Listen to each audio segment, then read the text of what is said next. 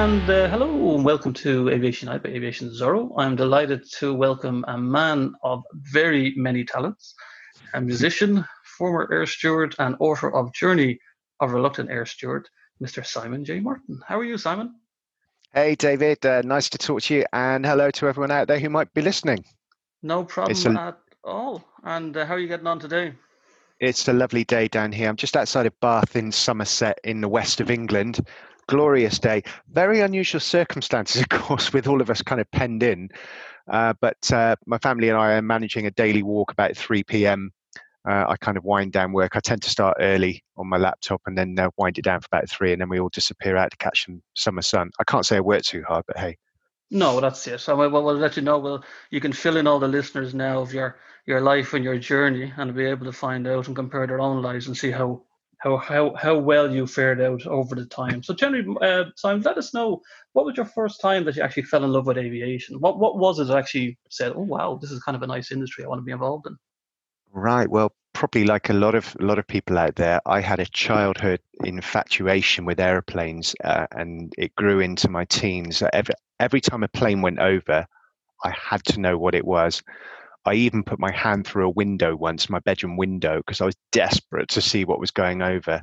My mum and dad used to take us on holidays. My dad's from just outside of Venice, and he and my mum used to take me and my sister on holidays to Venice once a year, and we'd normally go July or August. They closed down their restaurant, and I just used to love going to Heathrow. It was in the days when I'm a child of the '70s, so I can always remember the distinct smell of kerosene at Heathrow Airport. We used to hop on either an Alitalia 727 or DC-9 or maybe a BA Trident or something. So you can imagine the era, but it was just Yes. the smells, the noises, the things that you could kind of sense were going on behind the walls at Heathrow or Gatwick, wherever we went from. And I took this right into my young adulthood and who I am now. I've still got a fascination with the industry. I'm out of it. I must make that clear. Yes. But it's never really left me. I mean, some in my book, I got married in 2006. Lovely wife Helen. I've got 4 kids. Far too many kids for anyone, but I've still got 4 kids. Two are step boys, but hey, it's still 4. Yes. And at our wedding reception, my 2 best mates bought me a wing section of I think it was a Dan Air scrapped 727. I think it was an aileron, and everyone was writing their messages on the on the wing section with permanent marker. And 2 messages stood out. One of them said, "I told you he wasn't gay," and the other one said, "The flying will never leave your blood, Simon." Oh, And it's true. It's true. Both those statements were true. But the flying hasn't left my blood, even though I'm doing completely different things now. I sure. still look up in the air. I haven't smashed any windows trying to see what planes are going over, but I still look up in the air. I've still got an airband radio that everyone in my family hates me using because it goes. It's rubbish. If I tell you what, if you know the ones I mean, it's a Loitron. Loitron, who are they? And it's Yes. so Explain, who are they? Yeah, exactly. Yeah. Well, no one really knows, but it was an analog one, and literally, it's not like the proper airband receivers that you can get. Where that you've got this. It has a squelch control, but it's a rubbish squelch control, and all you're going to get there is the whole time until you happen to catch the snippet, and it's usually the end of a conversation. Say, for example, Shamrock 723, but where's the air traffic controller? Right. No, it's not. It's not powerful enough for that. Anyway, I transgressed, but. No, that's fine. So, what was your favorite aircraft? So, you were saying you're looking in the sky, and you mentioned a couple of aircraft there, the 727. And what what Mm. what was your favorite? Anything in particular? Any Boeings or? Well, this is going to be ironic, but I always loved the TriStar. Oh wow, okay. And I never, we used to go to Faro in Portugal a few times. I can remember sort of a couple of family holidays over to there. My dad had discovered this particular hotel there when he was younger. And so he thought, I'll take them back over. Anyone knows it, called Vasco da Gama, as in the Explorer. All right. We'll And I have to remember trust you going, on that one. Well, we'll Google it. do. Yeah, I think that's it. Anyway, and the TriStar was captivated me. I love the shape of it, and we used to do flight deck visits. It was in the days when you could visit the flight deck, years before all that crazy stuff happened. And it was just that particular plane captivated me. I never would have dreamed that within a decade or two I'd have actually been working on TriStars. And it was just something about the shape, the capacity. I love any old aircraft, any vintage airlines. I think modern airliners, they're great and they're so sophisticated. They're packed full of technology, etc., etc. But they can be a bit lacking in personality. Let's say they use your tube. There's your engines. Off you go. Yes. But I like the old kind of smokers. I shouldn't admit to it, but I love the old 73200s, the ones that used to crackle and roar. Yes. I love seeing pictures of 707s and DC8s. Yeah, maybe they're a bit personality less. Maybe they were at the time, but there's just something about them that captivates me. The romance, pretty much. The romance of aviation, as you mentioned there, with the old type of aircraft, or it's the TriStar was one of those aircraft as well. Where you did, it gave you that kind of nice feeling, I suppose, when you arrived at the airport and you see this wonderful metal bird just sitting there waiting to bring you on your holidays. Yeah, it does bring back a lot of memories. Love it. So eventually then, so you've obviously fell in love with aviation at this point, and then when did you decide to join the airlines, or what was it that you said, oh, look, I'm going to apply for this company or that company? Right, well, I'm a musician. I mean, this is like a lot of pilots and cabin crew. I've realized that over the years, there's a lot of people who are gifted with a musical talent or acting or drama, and among many other things. Or just making music, in their bedrooms, whatever. And up until I'm still a musician, I still play and record. I teach drums mainly, but there was a point in my early 20s. I was starting to break through with some bands. We were never signed, but I was starting to play all around the country. And then my sister twisted my arm. She said, "Look, it's now or never. We're going to work on the Greek island. I'm going over to Santorini, where we've been on holiday the year before, me and some friends." And she said, "I want you to come. And what I want you to do is stay out there and work a season." I thought, I can't do that. What about music? What about my friends? What about this? What about that? I made every excuse under the sun until I finally committed myself to a ticket with Virgin, and I stayed 6 months over on Santorini working. And it was one of the best experiences. I really found myself. And when I left there at the end of the season in October, I thought, well, I'm going to go back to the restaurant I was working, but something had shifted in me. And I thought, do you know what? I fancy just trying to apply for the airlines. It kind of makes sense of where I am, sort of customer centric, got some catering background behind me, a willingness to travel. I'd probably make an excellent air steward. Sure. And that was late 95. So I started applying, sending out applications. I thinking about sort of November, December, January, and I got my first few bites. And finally, after 8 goes, I got into my first airline at Gatwick on TriStars. So 8 attempts. I mean, and none of that put you off. You were so determined, to follow this dream. Yeah. Well, you see, I used to have long, curly, dark hair, and I chopped all my hair off. So I must have wanted this change badly. And I thought, well, now there's no turning back. It's going to take me another 2 years to grow my hair. Right. It's going to take me another year to get to King John haircut, like you see on the Hollywood films. So, I'm committed now, even if it was just for the haircut. Very, very good. So then you on the 8th attempt, then you said you succeeded. So just to give a bit of feedback to our listeners, generally, you've shown a never die attitude, or keep following your dreams.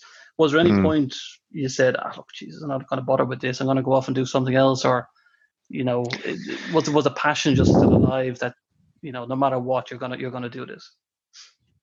Yeah, once I got in, I've got to be honest, I fell in love with it. I don't think I'll be the only one out there who's fallen in love with the airline industry. The first airline I worked for, it seemed to be all taped up behind the scenes. And even though a lot of people be horrified at that, I thought it was brilliant. It appealed to my sense of humor. I mean, in the book, I talk about a guy I mean, when people talk about delays, a delay to me is not half an hour. That's normal. But the Yes. sort of delays that we were having in season 96, no word of a lie, the average delay was 7 hours. Oh wow. Okay. So we were continually, I might be on standby. I might have something on my roster. I might get a call from ops saying, "Oh, check-in's now been revised from 0600 to 1100 local." And Yes. even then, we didn't know if we were going to go. And so the amount of changes that I had, um, and and there was one plane journey that was delayed by 26 hours. So they put all the packs in hotel accommodation overnight, and so that was fine. No one was RC or anything when they came on board. They kind of accepted that they were going to go a day late. And this was the funniest thing. I can remember clear as a day. A beautiful sunny June morning at Gatwick. Sun's out, and we're all ready to go. And then this BA engineer walks through. He's got a couple of colleagues, and he walks through the forward cabin of TriStar. So there's 120 people just in that forward cabin, approximately waiting to go, all strapped in. We're just waiting to close up doors. And he shouts across the cabin to someone unseen. He goes, "It's all right, Reg. I've fixed it." But he was carrying the longest screwdriver I have ever seen. Right. It was. I'm not joking here, David. It was about a meter long, and I just shoved myself in the central galley, the mid galley, and I just burst out laughing. I thought, what on earth is everyone thinking? 26 hours later, and he shouts out across the reg carrying this enormous screwdriver, and that screwdriver fixed the plane. What on earth? But it was just moments like that you remember. So delays were just so commonplace. But back to your question about falling in love and falling out of it, I think it can be easy to fall out of it when you're awoken at 3 a.m. off standby, or the worst mooded I've ever been. I'm normally really even tempered. Unusual for a senior as well, actually, but Sure. but I remember getting called out. I'd gone to a party on New Year's Eve, and it wasn't an outrageous party. It was just with some friends. It was quite grown up, and it was all great, and singing, what's that, Old Lang Syne at midnight, and everyone was happy. But I knew without fail that 0500, when my standby started, I would be called. And I was really peeved at 5 a.m. There's Graham. Morning, Simon. We got a flight for you. I said, "Oh gosh!" And it was a Dublin, Amsterdam, I think it was, or an Oh, it's a Amsterdam, quickie. Dublin. Yeah. Yeah, but it somehow equated to a 12-hour day because All there was a right. long split in the middle. So it should have been London, Amsterdam, London. But of course, what would happen at Amsterdam? There was a problem with the tug, so Okay. there was an hour delay on pushback. Can we tell the Uh, listeners what a tug is? We'll keep oh, them a all tug. updated. Sorry, yeah. They're tiny, Keep a it tiny simple. little. The thing They're, that pushes they're the airplane back. Yeah. Exactly. They're weirdo. They look like a crushed juggernaut. They're Yeah. great. And the wheels are bigger than almost bigger than the height of the vehicle. It's unbelievable. You've got to see them to believe them. Yeah. But yeah, there was a problem with that. And I remember seeing, I'm a biker as well. And I can remember someone on a GS 1200 going by, and I relayed that back to my friend, and he said, "How do you remember this stuff?"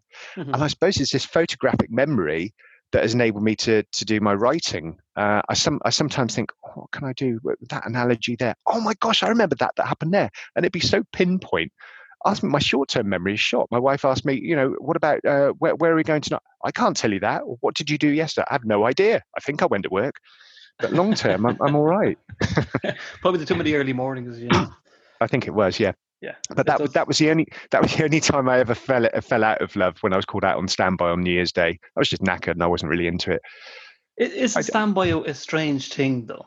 And I think, I mean, how did you find yourself? Because although the standby was pretty much, I wouldn't say a day off, but it's if you didn't get called, you were free, so to speak. But as mm. you mentioned already, there was that mentality of, you know, how dare they call me on my standby? Yeah, I'm in the yeah, back garden here relaxing. It's kind of. yeah. I mean, how did you find that one? I mean, did you ever cope with that? Yeah, I just took my guitar out in the garden, played my guitar until the phone went, and it was in the days just before mobiles became kind of widespread and affordable. So you had to sort of be within earshot of a landline. I coped with it, and actually, I would have preferred to have been called out so that I would actually be doing something. The best call out I ever had, I worked out of Heathrow more recently until about 2012. The best call out where it really worked in my favour was I was called out for a long haul. I had something like 7 days of standby in a row. Right. 7 days. What on earth? And I Somebody was loves called out. you and rostering. Yeah. Yeah. Well, this was brilliant because you could not have planned this better. I was called out at something like 9 a.m. for a 3-day Rio. Yes. So 3 days away, and somehow or other, I can't quite remember the actual rostering, but it knocked all the other days out into days off. All right. Okay. So I did my work, not particularly difficult, came back. I mean, there's a few things to say about that particular flight. I couldn't have predicted what would happen on that flight, but That's for it another wasn't. time. That's for another time. Yeah. Keep them salivating for more. That's what Yeah, you well, want. that's on page 172 if you're interested, All right. or something like that. But yeah. But yeah, and so I've got an extra few days off. This is great. I mean, that was unusual. Let's be honest. Sure. But yeah, I think most people now be like, what? What is he saying? What? yeah. I think. How did you find yourself? I mean, it's we chat about like crew control and rostering in different departments within the industry itself. But I think you mentioned there, you get the call at 3 o'clock in the morning, like, hi, hi Simon, how are you? You need to go here. And I feel, I mean, I don't know about yourself, but I feel that they do have a very difficult job because they're trying to keep the show on the road, so to speak. And but then there has to be that understanding, I think, which may not be still there, that the different roles and responsibilities within the industry. So you might have your cabin crew, your pilots, you'll have your engineers, and we all specifically were very focused on our own role, but we're not really fully aware of others. What would your take on that be? Well, I'll give you an analogy on that one. I think it might be a good one.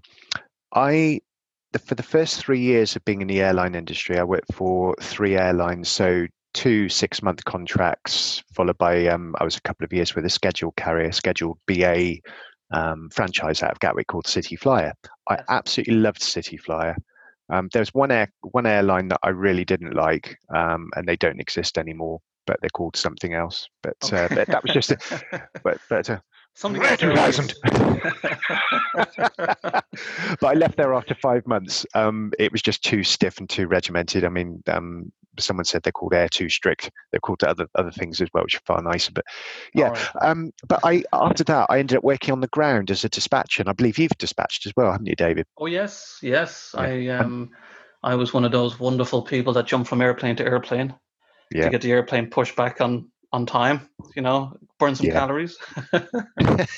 Yeah, I absolutely loved that job, and within cabin crew circles, especially, there was always this tension inside me because as much as I enjoyed the role, let's be honest, there's days where it's really dull and boring.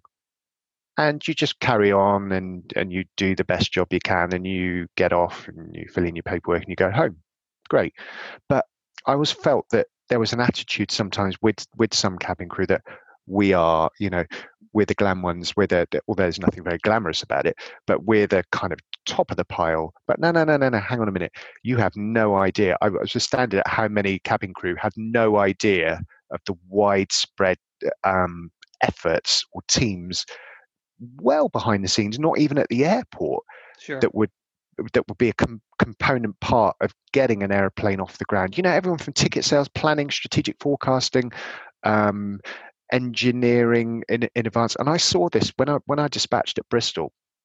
The whole lot.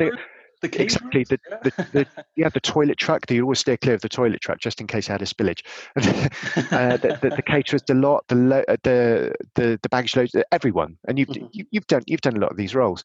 Yeah. And I've seen it a few times. From people who they wouldn't have the comprehension, and it was just be totally focused on their own role. I understand that, but I think what I had was, and I think you'll have it too, David, and there'll be loads of guys and girls out there who'll appreciate what I'm saying. When you step back and you come out of that flying role and you work, especially on the ground, and you're part of operations, then you'll see a much bigger picture, and it enables you to understand fully what goes on into getting your flight off. And I had not even arguments. I was, like I said, very mild mannered. But I would stand my ground sometimes with people. You know, there might be an inbound plane coming into Bristol from Edinburgh, and someone's like, "Why are we late, Simon? What's going on? You know, why can't ops get their act together?" I said, "Well, actually, we're waiting for Yankee Sierra to come in from Edinburgh, 4 transfer passengers waiting who have to get on this. We're waiting for engineering spares at the moment. Should be another 10 minutes, and also, as you know, we've got a slot." So we've got a little bit of time to play with. So there's just the unseen realm. And, you know, I'd had a particularly hard day once at Bristol where it had been snowing all day. I shouldn't have even come into work for my 12-hour dispatch shift. And I nearly crashed on the way twice. The snowbanks were unbelievable. But I made it there and nothing was going anywhere. It was also the day when I was doing a lot of handbrake skids in the company Fiesta on the apron. And that was just the best. Don't try this at home, children. No, don't try it at home. You know, I went back to the girls on the ticket desk. I was copying an engineer who'd done it as well. He took us around in his Volvo. I did it in the Fiesta. I nearly rolled the blooming thing over. But did I learn? Not a sausage. No. Anyway, and the girls back at ticket desk, I said, "This is so much fun out there." She goes, "We know. Security were watching on their cameras." Oh. Oops. Well, yeah, exactly. But yeah. So yeah, I mean, I think what worked for me is that I managed even in some small way to actually appreciate what goes on in getting an airplane up in the air, not just the being on board, not just the flying, not dishing out the tea and coffee, not just cabin secure. It's the whole thing. There's a monumental effort involved in getting any airplane up in the air on time, loaded correctly, the lot. So how did you find then? So now, as you mentioned there, you applied to the airlines, you got through the system. So how did you find the training? Best training I ever had was with my first airline. They actually said to me at Caledonian, "This training, I'll never forget it." She goes, "This training will set you up for life." And I thought, and I was wide-eyed. I thought, how? Really? Okay, bring it on. Well, actually, for 3 weeks of training, they compacted so much into it. We were actually, I'm a visual learner. I respond to visual stimuli, videos a lot.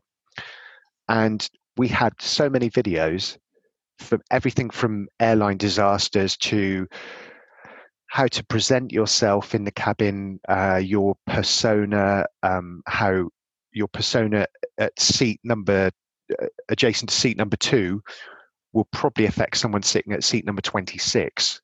Because in an airplane where there's, for example, no IFE, no in-flight entertainment, the crew are the entertainment. There's nothing else to do apart from look out the window or drink G&T.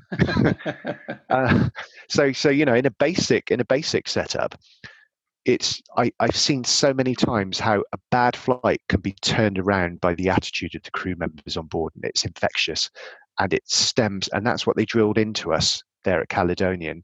Sure. And all those years later, when I ended up working for the National Flag Carrier, they didn't tell me anything that I necessarily didn't know already, apart from a couple of things, aircraft specifics. But I put 2 and 2 together and thought it's the impact of the senior cabin crew member on the crew and on the passengers. It's like a transference effect. And I realized that the senior is pretty much the one who's going to affect everything. With the atmosphere of the day, so to speak, as well, is it? Yeah, because if you don't wind your crew up, if you treat them respectfully, if you don't lord it over them. I've been a junior as well. I know what it's like. I know what it's like to have horrible seniors, wagon dragons, or whatever they were called. You know, and you're petrified. Did you not support wagon dragons and aviations? Yeah, we don't need any more of them. but you know, you see the name on a roster, you think, "Oh, I'm going to have a great day." There's stories in the book about that.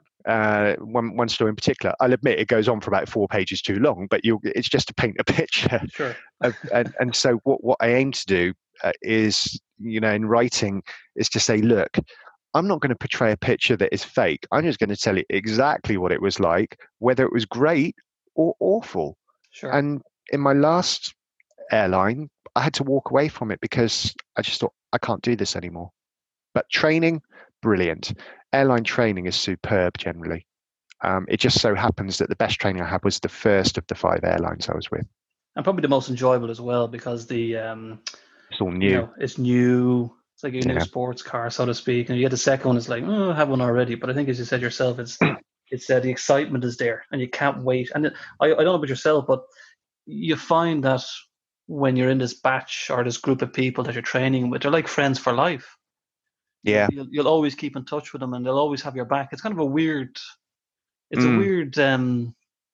It's a weird system. Yeah, I don't know. Did you experience? I experienced that myself. Like people that I've Yeah. trained with maybe 20 years ago, I'm Mm. still in touch with, and Yeah. they're like good friends that you can depend on. It's really strange. Yeah. Yeah. I've still got a handful of people I keep in contact with. Sometimes, life, you just end up your separate ways. And, I'm going to be 50. Don't tell anyone. Dear, the big 5. Don't tell anyone. And That's I it. actually do. The problem is, David, I actually do look 50 now. I mean, it's like someone said the other day, "Oh, Helen, look at you. You can't have an 18-year-old. You're too young looking." And then they look at me and say, "Simon, on the other hand." Where do we start with Simon? Yeah, where do we start with it? For a start, dye your hair. I actually did dye my hair a couple of years ago. I retrained to be a lawyer. All right. And I did my legal practice course and exams, and I'm not a lawyer. Okay, I'm not bright enough. I'm not the sharpest tool in the box. Don't put me. yourself down. That's it. Oh, that's their okay. job. I think, yeah. Ask me anything. Ask me anything. No, the answer will be no. No. I can't remember. Oh, Your Honor. Yeah, exactly. Yeah. Cuff me now. It was me. Well, maybe it wasn't me, but it was me. Yeah. And do you think? I mean, you mentioned there between yourself and your wife. I mean, do you think that the years you've experienced in aviation has anything got to do with that? That you mentioned there, you maybe, I know you're 50, but you're feeling a little bit older, or you're looking older than your friends or family members, or do you just think it's the case? It's just part of life. It's just part of life, but I think flying keeps you young. Music keeps you young. Flying keeps you young. Yeah, give me a lung. Ho fung dung lung. Yeah, you see. But see, we could get on a tangent quite easily. But yeah, I mean, Ed, I'm a part. All these things that I've experienced have become a part of me now. And even Dan, I think hopefully you guys out there will find this interesting. But there's something about the training, and you must experience it as well, David, being a front ender. You're trained to such a level, fire drill this, reject to take off that, wind shear. Let's think of anything, Yes. your reactions and alternative landing zones, alternative airports, the airfields to land at, emergencies, contingency fuel, the lot. But I found that I went to see a counsellor once I'd left the airline industry. I felt really unsettled. It wasn't that I'd left, but it was what I was actually doing to pay the bills. Because with a family, suddenly VUMP is not just me I have to look out for. It's I stepped out into a risk where I set myself up as a self-employed drum teacher, cycling instructor. I was doing some catering work on the side, and I've never really found my identity. And I'm starting to get a bit more comfortable in my own skin. Sure.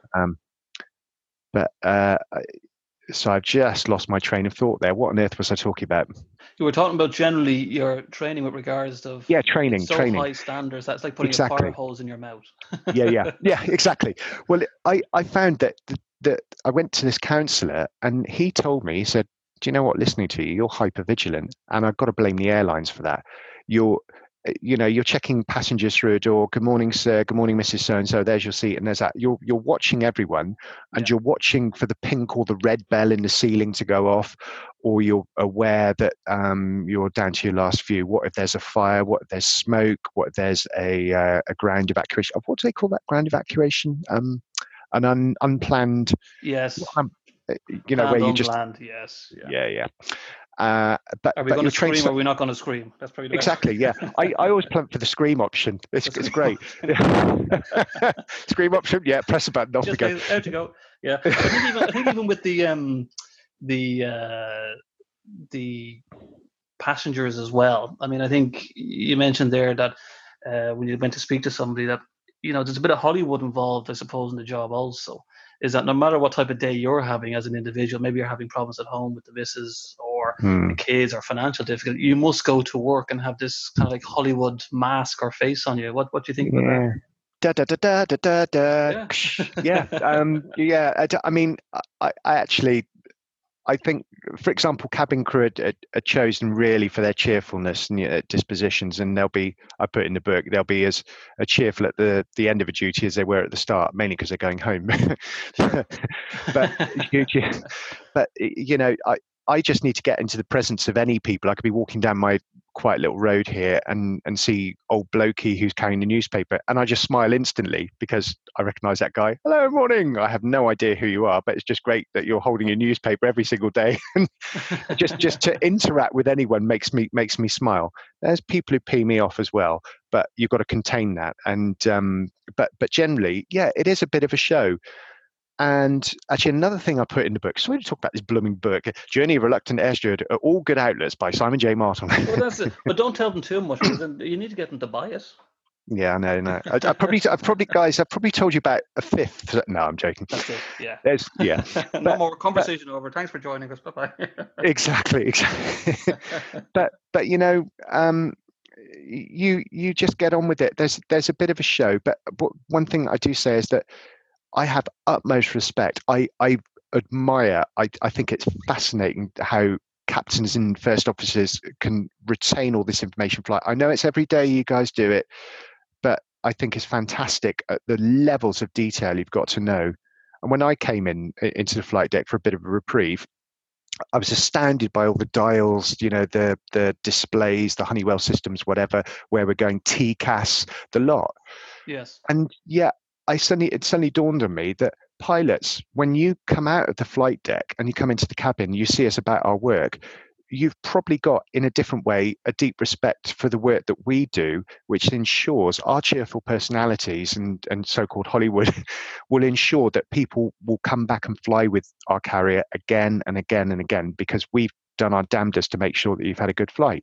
Not always possible. I mean, no matter what's going on now with the coronavirus. I mean, there's no airline without the people that's in it, and I think it's you can have airplanes, you can have fuel, you can have a system in place, you can have authority, you can have regulation, but unless you have the wonderful professionals within the industry, some of which you've mentioned, or some that have not been mentioned, you really don't have an airline, and it's I'd recommend it to anybody. The industry, I think I've enjoyed it. I've had a wonderful time in it. I'm sure I know you've had your experience, your positives also. And I just keep it. I'd say to anybody, please, join the industry. Obviously now, being realistically, it's probably not the best time to join, but in the future, like anything else, it'll improve and things will turn around. Yeah, it's a great industry to be in. I mean, it does colour you. I mean, people are probably wondering, oh my gosh, you to write a book, you must have loads and loads of stories, you must have loads and loads of flying experience. Well, I can write a bit. I don't presume myself to be a so-called proper author. I just write what I see, and hopefully it's humorous, detailed, factual, engaging, the lot, everything you'd want out of a book. It's my first effort. I didn't even want to write on this subject. I wanted to write about mental health and men's identity, but a local author that I was put in touch with through a mutual friend said, do you know what? You need to be writing about the airlines, because all these anecdotes you've got coming up, that's what you've got to write about. And I did, and it seemed to gush out. I had it proofread, and then I pressed the magic send on Amazon, and there it is out in the big wide world. The industry still captivates me. I do things. I've got completely different things going on now. Yes. I'm glad of it, because I don't. There was a time that I thought, if I don't leave now, I'll just end up hating myself and hating it. My mental health was a bit on decline myself, but since leaving, I'm like a frog on a lily pad. I'm talking with my hands. I wish you could see this. Great. It's the Italian in me. Sorry, but the I think we'll get you on again, Simon, because I think we've a lot to talk about, and I think it's a case of, I think the next time when people listen to this, I want to see you anyway. So thank you. I think they'll be very captivated with all the stories that you'll have to tell them. I mean, it's even challenging to hear today. I mean, it kind of brings back not sound like an old man here, but it must have had some good, some good, during the, those times, and no, it'll Yeah, bring back some good memories. And don't get me wrong, there is negatives to it as well, and as you yeah. touched there, but some people can experience mental health issues as well. And but yeah, Mm. we'll move on to. But what was your hardest challenge that you experienced? Working with it in the airlines, and what did you find the most difficult part? 3 a.m. standbys. Right. No, joking. No, you can live with those. No, it's fine. I found, I suppose, being candid here, and I think there'll be people out there who know exactly what I mean. When you go to an airline which has a reputation of being, say, one of the best in the world, and you go there, and all is not quite how it was portrayed, and you're taking home less money than other people on different contracts, and you find that the fleet you're on is kind of penalized. We're supposed to be exemplary, but we're penalized at the same time. You start digging a little deeper, you're finding out more things and more things, and you're scrutinized. Your fleet is not hated, but it depends on the people, but sometimes people on other fleets look down at you, and even I've been on the receiving end of people who've been downright rude to me. Not even, not that I'm besotted by rank, far from it, but a silver tie must count for something, and yet Yes. someone with a different coloured tie is telling you pick that up. It wasn't like that. I said, yeah, I found it like it was, on an Airbus. I found it like it was, the straps are undone, no harm done. Right. Pick it up, Yeah. put it back in. Oh, and so I condescended and went, yeah, okay, it must be a little bit difficult for you. I'll certainly do it. But I think that was the most difficult thing for me. I went to an airline. I was 11 years out of the industry, massive chunk, but I needed a job. And you'll see all this chapter 11. It's called Return to Base. And I thought, this could be really good. I was doing the sums, thinking, I don't know if the money's going to quite work out, but I've got to do this to be back, and enhance my CV again. And you go through it and you think, something's just not quite right with all this. This doesn't smell right at all. And then the brutal reality is, for anyone thinking of joining the industry, yeah, it's going to be a bad time to join the industry at the moment. If there are any openings at all, lots of things folding at the moment. And it's not just the airline industry. Of course, it's greater than this, that, the whole bigger picture. But I think I had such high expectations, and then when I got through it, one of my friends said, "It's a load of shit, isn't it?" And I just nodded my head. It was a job. I was grateful of the job. I was grateful for the fact that I'd be in charge of crew on really big airliners, straight in, no hassle. I could be myself. But there was something inside me that was thinking, this is not long term at all. I'm just going to do my best here in the limited time that I think I can see myself doing it, and leave and go and do something else. It was just disappointing, but it was just one of those things. So when did you decide then? And when was this like the bright spark, the light bulb moment that you just went, that's it for me now? I would be away from home quite a lot, and it was difficult because my kids were, the eldest at the time would have been about 10, 11, and the youngest would have been about 4.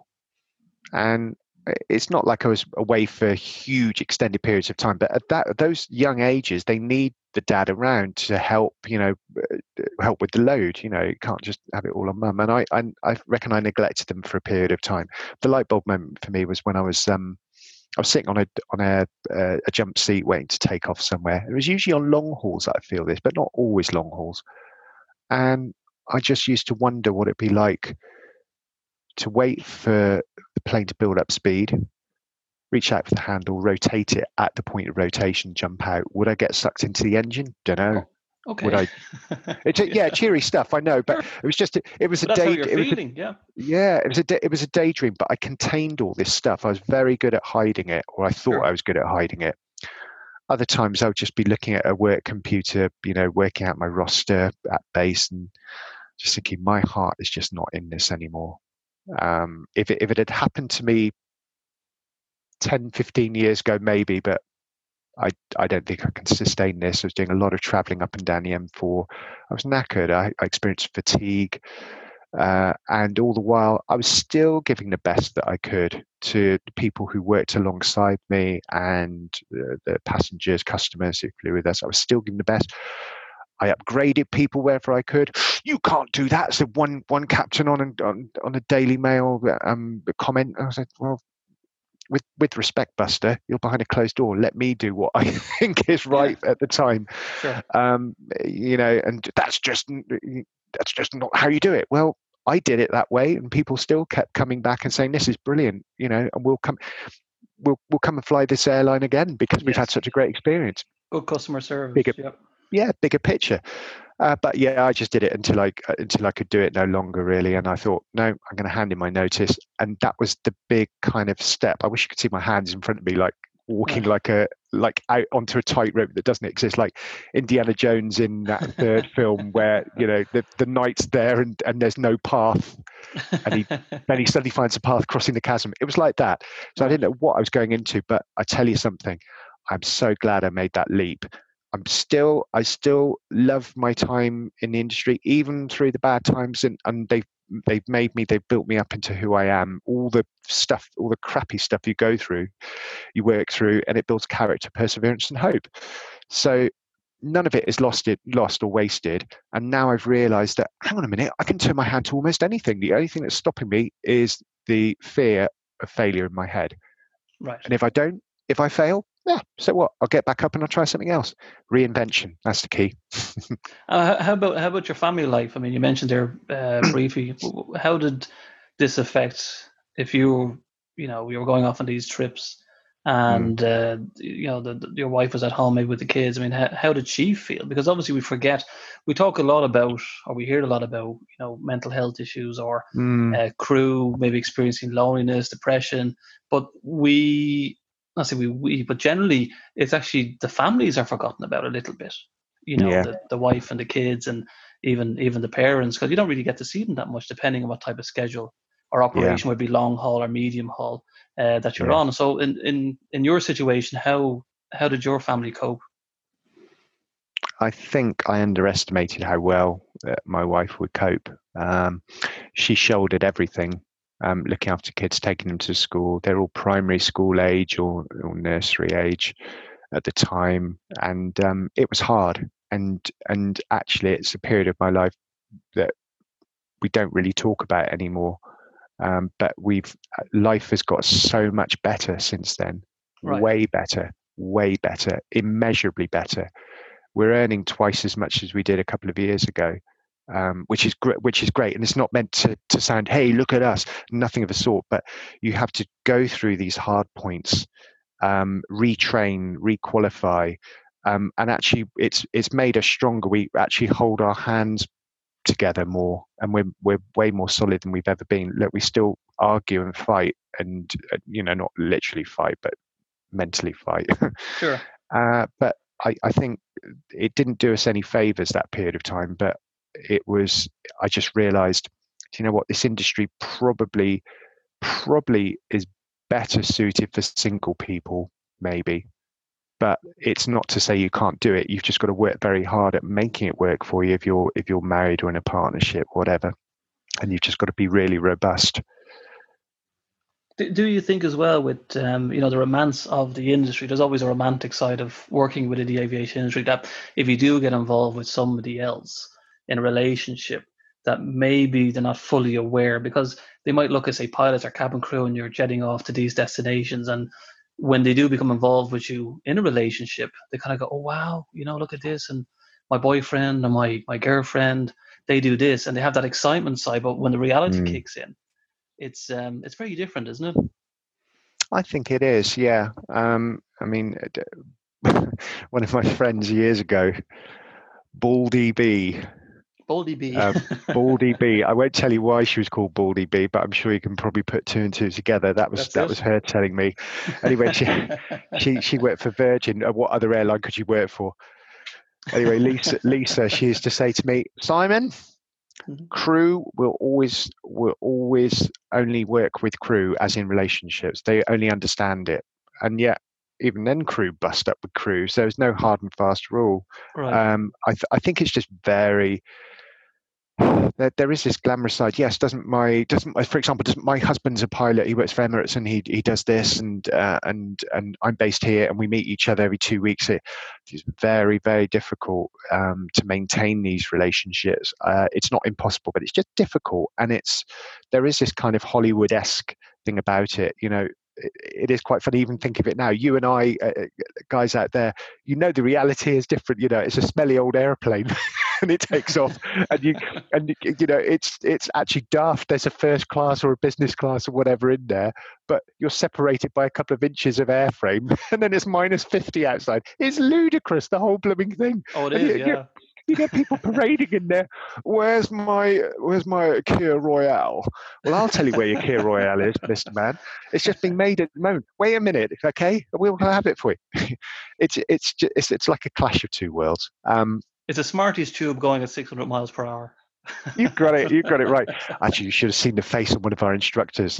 That she was doing an aircraft visit for us, and it had been delayed several times. Never got us on board, and I just did one of my flippant sniffs. She was showing everyone around. Her face was like thunder when I said this, but I was just winding her up. I went, it was an A321. I said, it's just another tube with seats in it, isn't it?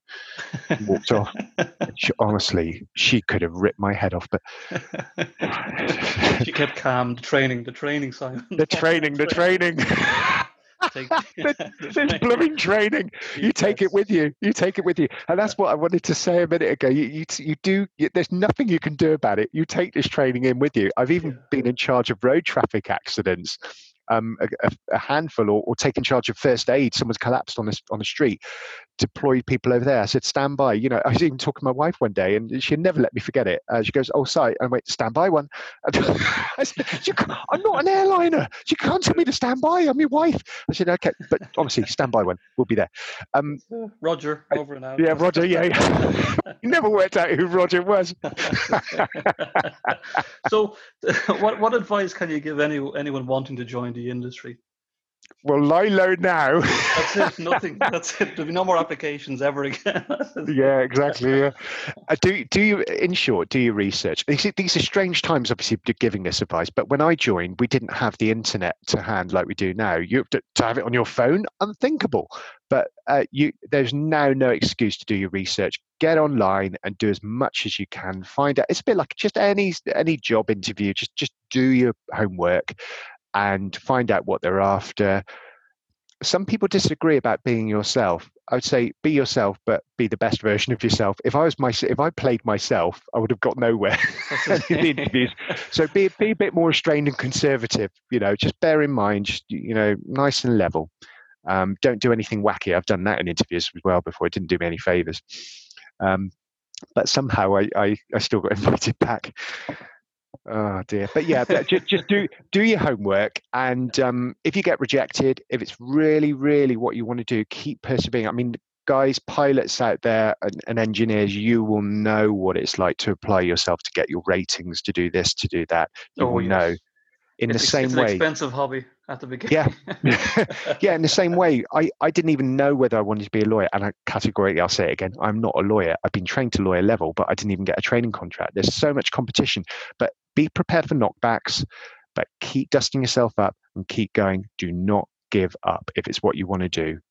In doing so, there's nothing to be said that you might find a different career by accident that you absolutely love. Like I'm in housing at the moment, in construction. I've got a hard hat at work. I've lost a red Indian and a motorcycle copper. So if anyone sees them out there, can you let me know? But we go out on site. We do site visits. I jump in hedges, take photos, go on ArcGIS mapping. I love the fact that I'm in a job. When I took it, I thought, oh gosh, I don't really want this job. It was a 6-month contract, but hey, presto, a couple of years on, I'm an integral part of the team. And apparently they can't do without me till next week. But I'm going to find somebody else. Exactly. I never thought working for a local authority would be interesting, but oh my goodness, the caliber of people that I'm working with, it's unbelievable. Surveyors, estate surveyors, chartered surveyors, builders, project management, construction engineers, direct. Honestly, the field out there is just amazing. So there is life before and after aviation. Absolutely, there is, yeah. And I'm a staunch advocate for retraining. So, like I said, I did the legal stuff. That came to nothing. I was an advocate. I used my legal training to help in housing association I worked for, but before now, because I was involved in housing, I jumped on a lily pad and ended up in the sort of more the construction and planning side for affordable housing in a local authority. I've just done a project management course, an APM course, which I've just recently found out is the standard qualification that can take you anywhere around the world for understanding project management methodology. God, the rubbish I talk. But anyway. No, go on. I'm just waking up. Hold on. Oh, okay. Go ahead. I bored myself, but I'm waiting to see what the next bit will be. I might be in something completely different. And in fact, I'm sure I'll be in something completely different around the corner. Yeah, no, I think it's you're giving people an insight. I think what we'll do is all the listeners, Simon has been very grateful. He gave us his home address, his phone number, his email, and you can contact him directly. Thank you. You'll find out all the information you need. Do not visit our site whatsoever, Simon. Yeah, don't. If you want drum lessons, now that's something completely different. But hey, we can organise that as well. As a man of many talents. So just to round it up before we finish up. So give us the funniest story you ever had when working in the industry.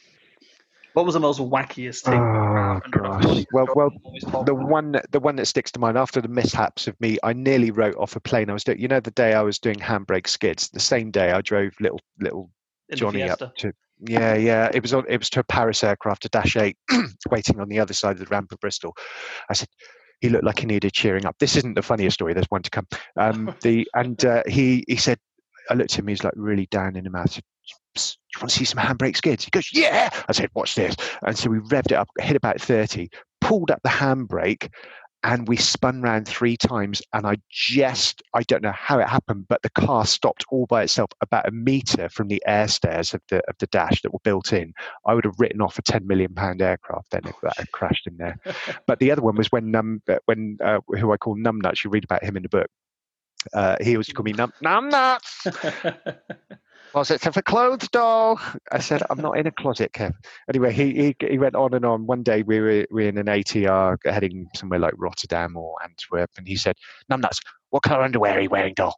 I said, I ain't telling you. He goes, Numbnuts, don't be shy, doll. Anyway, on and on and on, like a wall of attrition, until finally I pulled my trousers down, revealing my M&S hip-hugging hipsters or whatever they were in Burgundy, and he just looked at me. I said, happy now? And he said, and then I refastened my trousers, and that was it. I don't know if anyone has ever done that before. I'm sure there's far more outrageous stories than that, but it was one that stuck in my mind. What's the plug with M&S? Is it Simply Better? Which is M&S? Yeah, M&S. There's something about them. I don't know where they get their undies made. Probably somewhere in Wales. I think they're good quality, though, are they? You'd they're great. Yeah. I mean, I even swear by Primark, but honestly, M&S just have the edge. Okay. Primarni. So there's a plug for M&S and Primark out there. They just have the edge on it. Oh dear. Well, Simon, it's been an absolute pleasure talking to you. I'm sure we'll be talking to each other again. I'm sure people will be delighted to hear you back on Aviation Eye with aviationzora.com. So if people want to buy your book, Journey of Reluctance, the hard sell. Where can they get this wonderful bestseller? Well, it's on Amazon, only on Amazon. So you just type in Journey of a Reluctant Air Steward and you'll see a homemade book there. It's all very much a cottage industry. I don't know. I just thought I'll do it. And there it is out there. And it's a tenner paperback. And I think it's a £5 on as a Kindle ebook. Just have a look, see the description. If you don't like the description, don't buy it. Well, we recommend it's quite simple. Anybody that wanted insight into the industry with some exciting and enjoyable stories, we recommend you buy it from Amazon. So thanks very much, and we'll talk again in the future. David, it's my pleasure, my honour to be with you. Catch you soon.